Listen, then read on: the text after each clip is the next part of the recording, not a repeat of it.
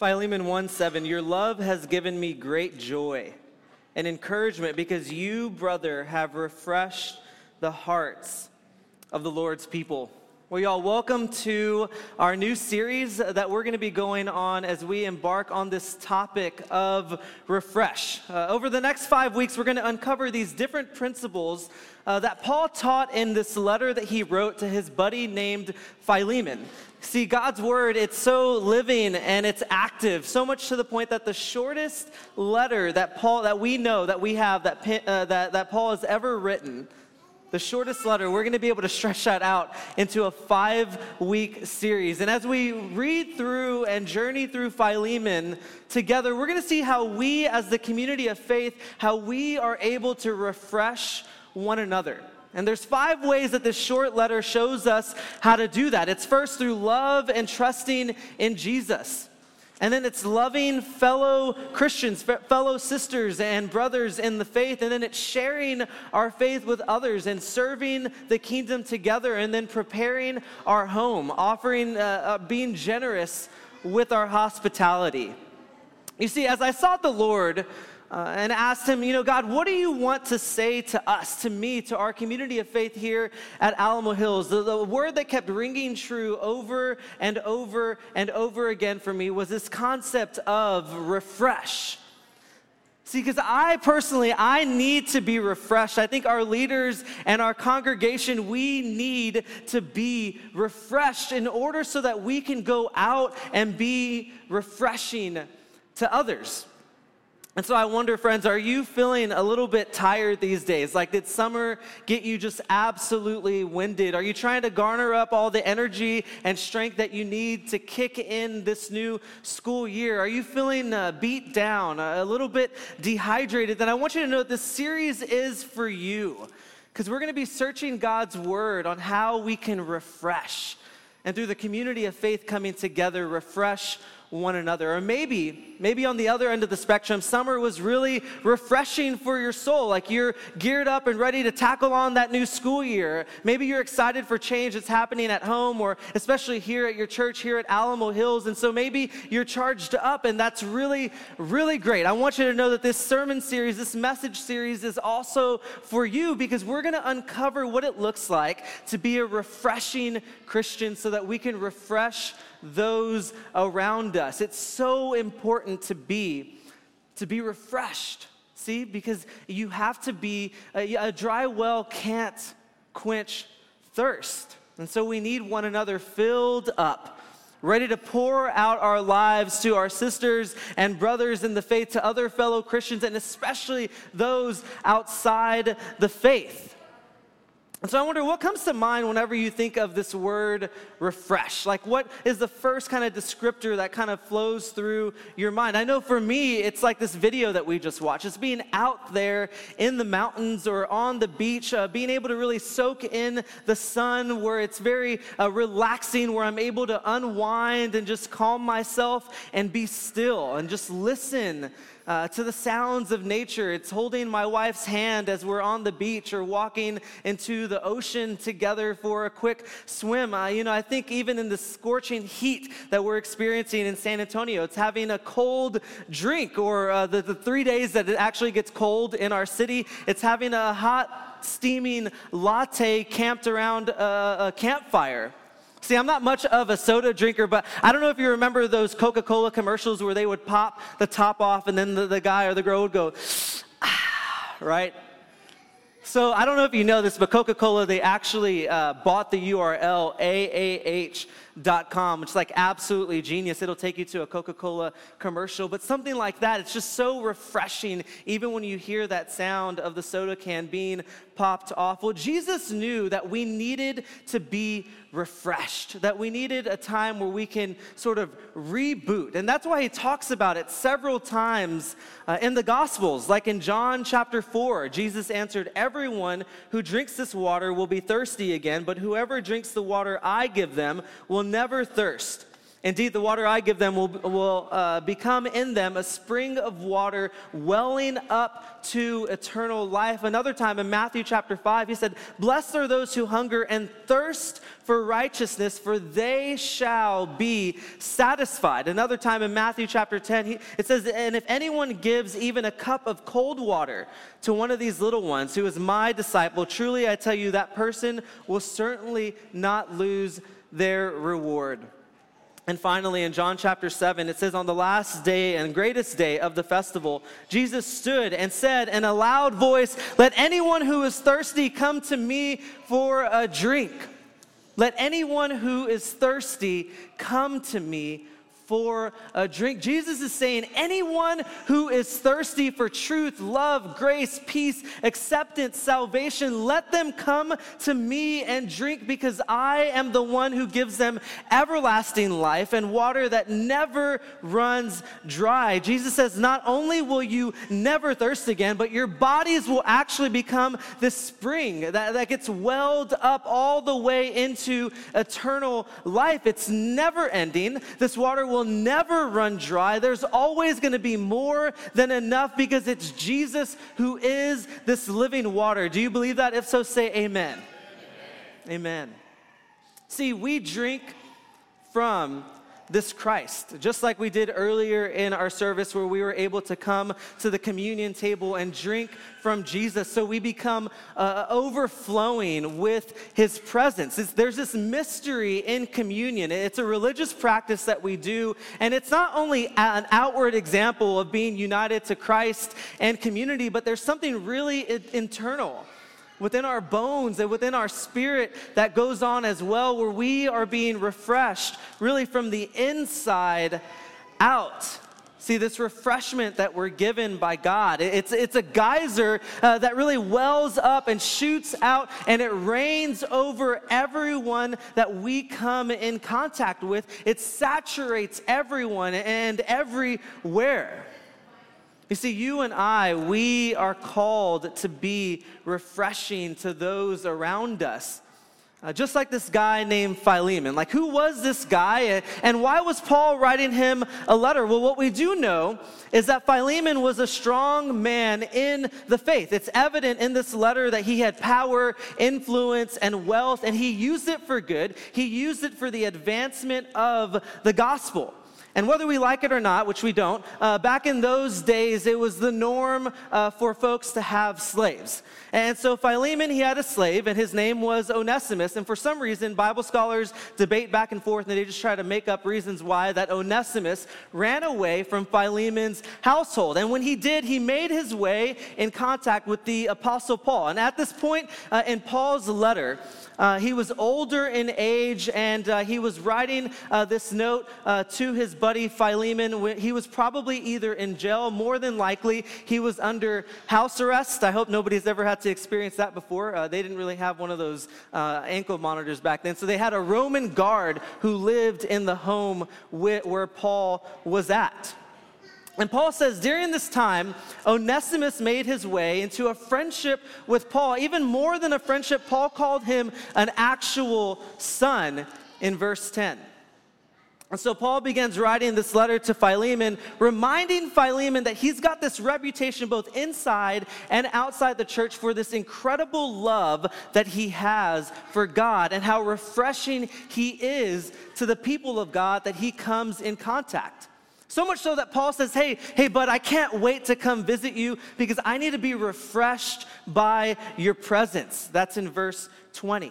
I mean, how incredible, right? To have this reputation, both individually and collectively. Like, I know whenever Jackie and I get the opportunity to spend time with Willie and Kazumi, it's a very refreshing experience for us. They're very refreshing for us. And then how cool would that be if we, as a collective body of faith together here at Alamo Hills, what if we were known for being a refreshing people, both on Sunday mornings and all throughout the week, just like Philemon, bringing joy and comfort from our love, refreshing the saints together.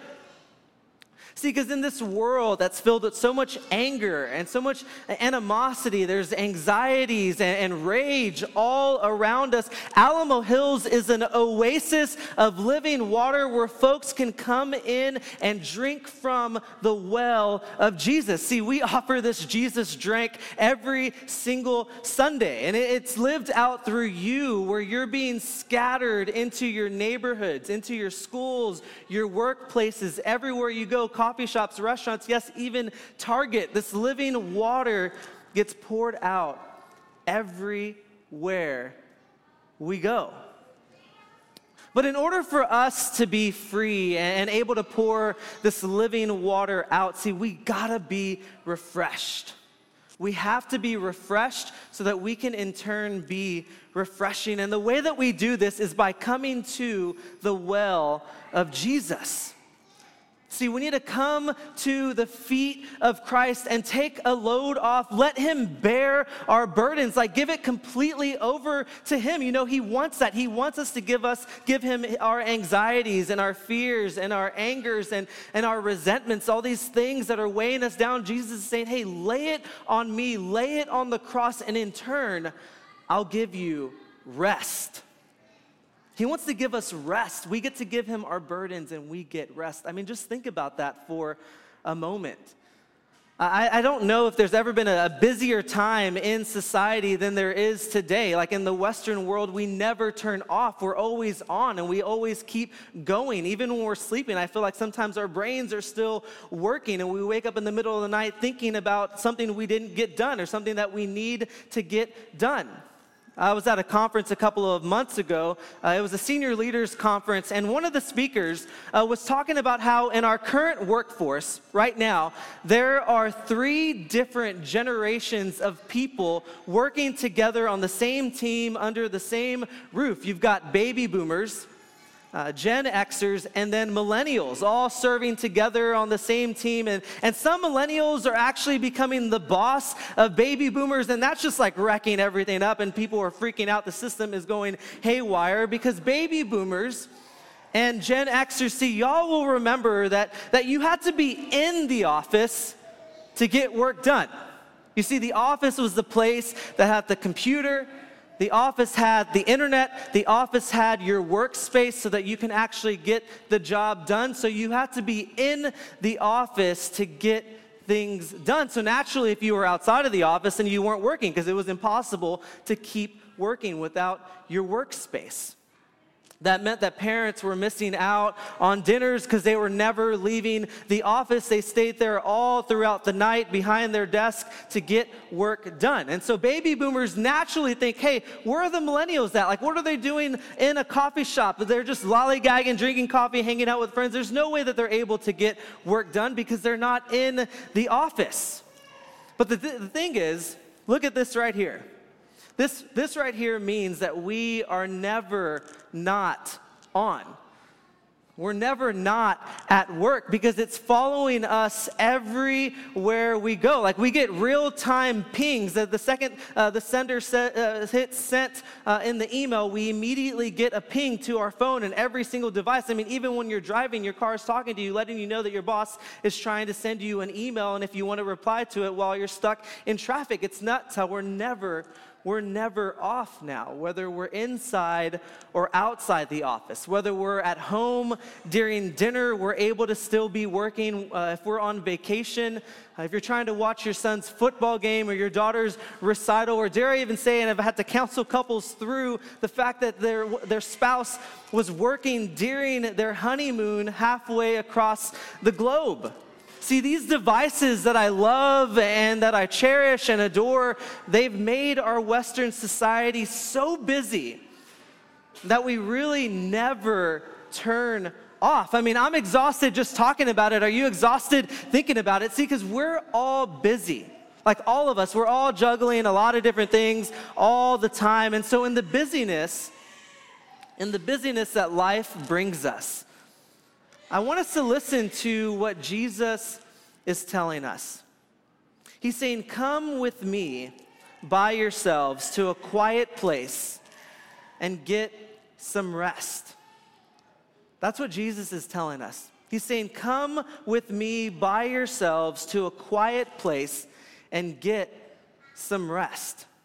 In this storyline here in the gospel account of Mark, Jesus had just sent out the disciples to go and advance his kingdom, to go and share about the salvation that has come through Jesus. And they're actually over there healing people, raising people from the dead. So the disciples are becoming like rock stars almost within their own right, but not in like the twisted Benny Hinn kind of way, but in a real and honest way. And Jesus, he saw them exhausted and beat down.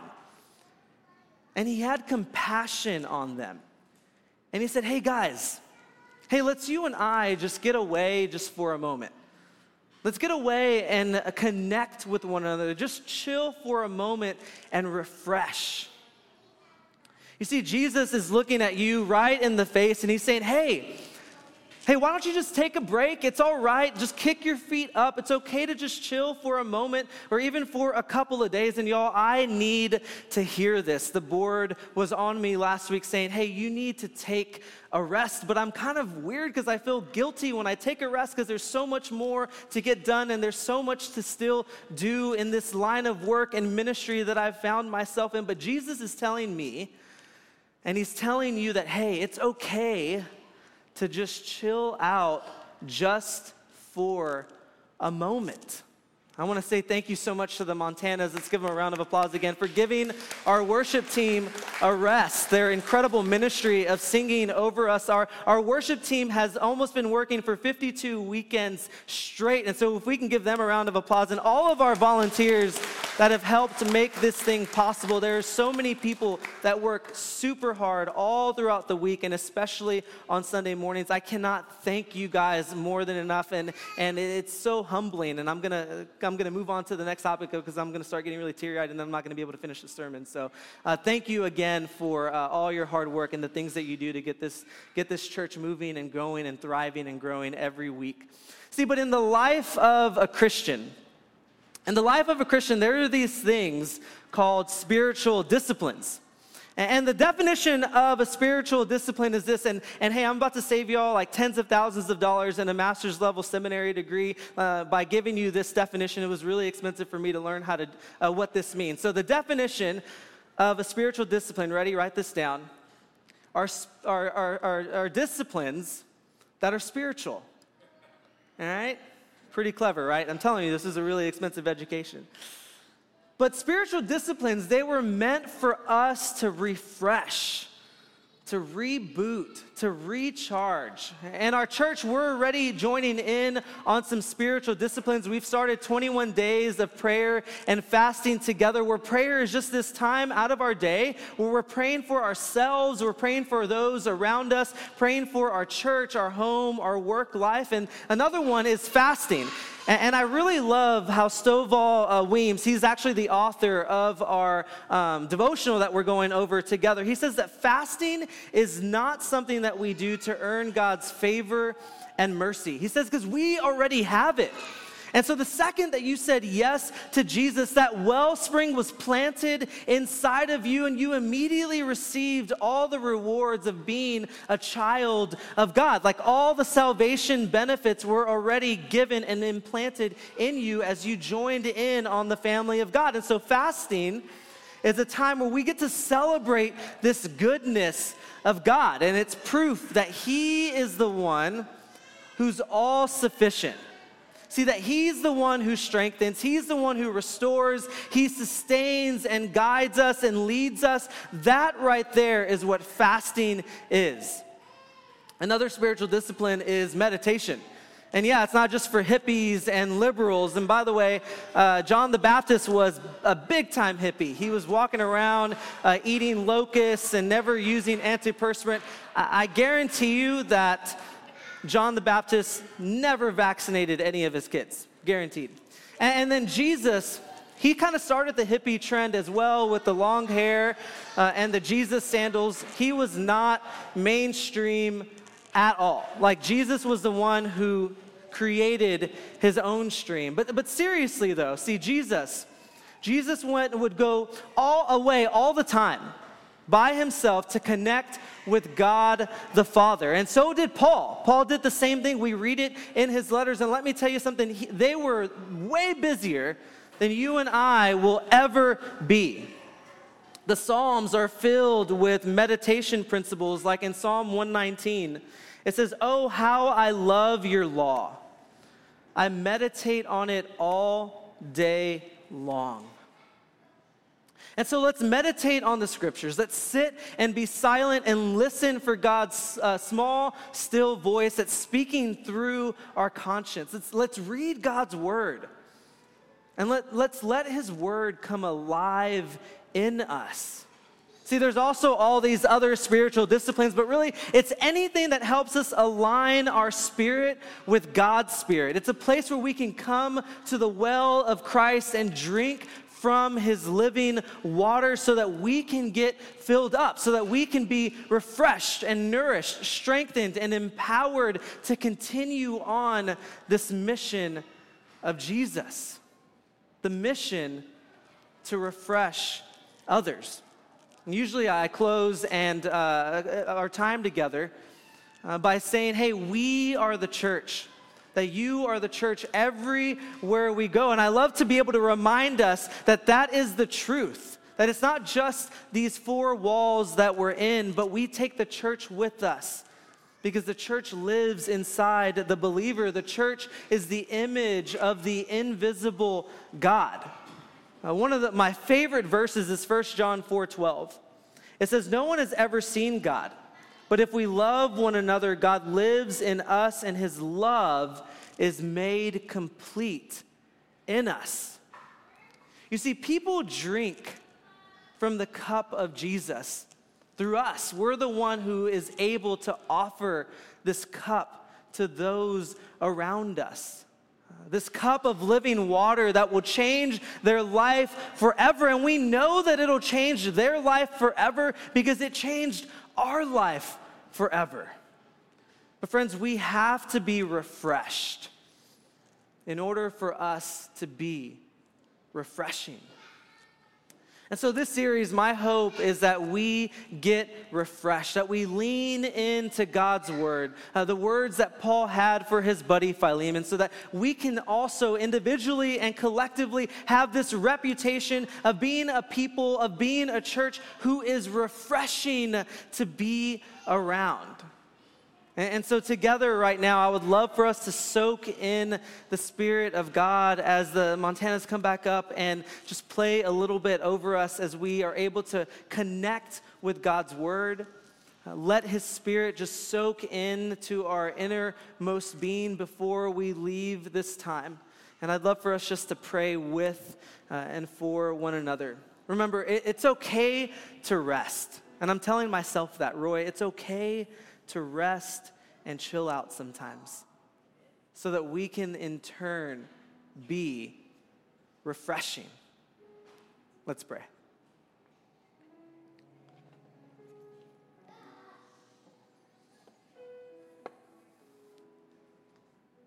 God, thank you for your word of truth.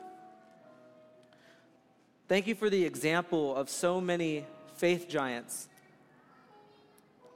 Faith giants that are in your word that lived centuries ago, and faith giants that are here right now that we get to look up to. But most importantly, God, we look up to you. And you're telling us, you personally are coming to us, and you're saying, hey, come with me for a little while, just you and I. And let's spend time together. God, would you help us to do that, even if it's on a ride to work when we're stuck in traffic? Let's use those moments as sweet, instead of raging times where we're able to connect with you, God, to listen for your voice, because you speak through our conscience, God. And it's the same word that we can read in Scripture, that you're speaking in our heart, in our soul, and in our mind. Lord, so would you help us to create space to hear from you, to lean into the words that you have for us. And sometimes you just don't want to speak. Sometimes it's okay for you and I just to be still and quiet and relax. God, I pray for my friends who have not yet surrendered to this incredible love that you have for us, this water that we drink from and we never thirst again. Lord, I pray that today would be the day that they say yes to you and drink from your cup. And Lord, I'd love to rejoice with them as well. God, would you help us? Would you refresh us as we study through this short letter? Would you help us to grab a hold of these faith principles so that we can be a refreshing community, one that gives and gives and gives your love away? We pray all this in Jesus' name. Amen. Just take a few moments to just sit in God's presence, and if you want to respond to his word and let him speak to you, just a couple of moments, and then we'll go ahead and close out the service and our time together.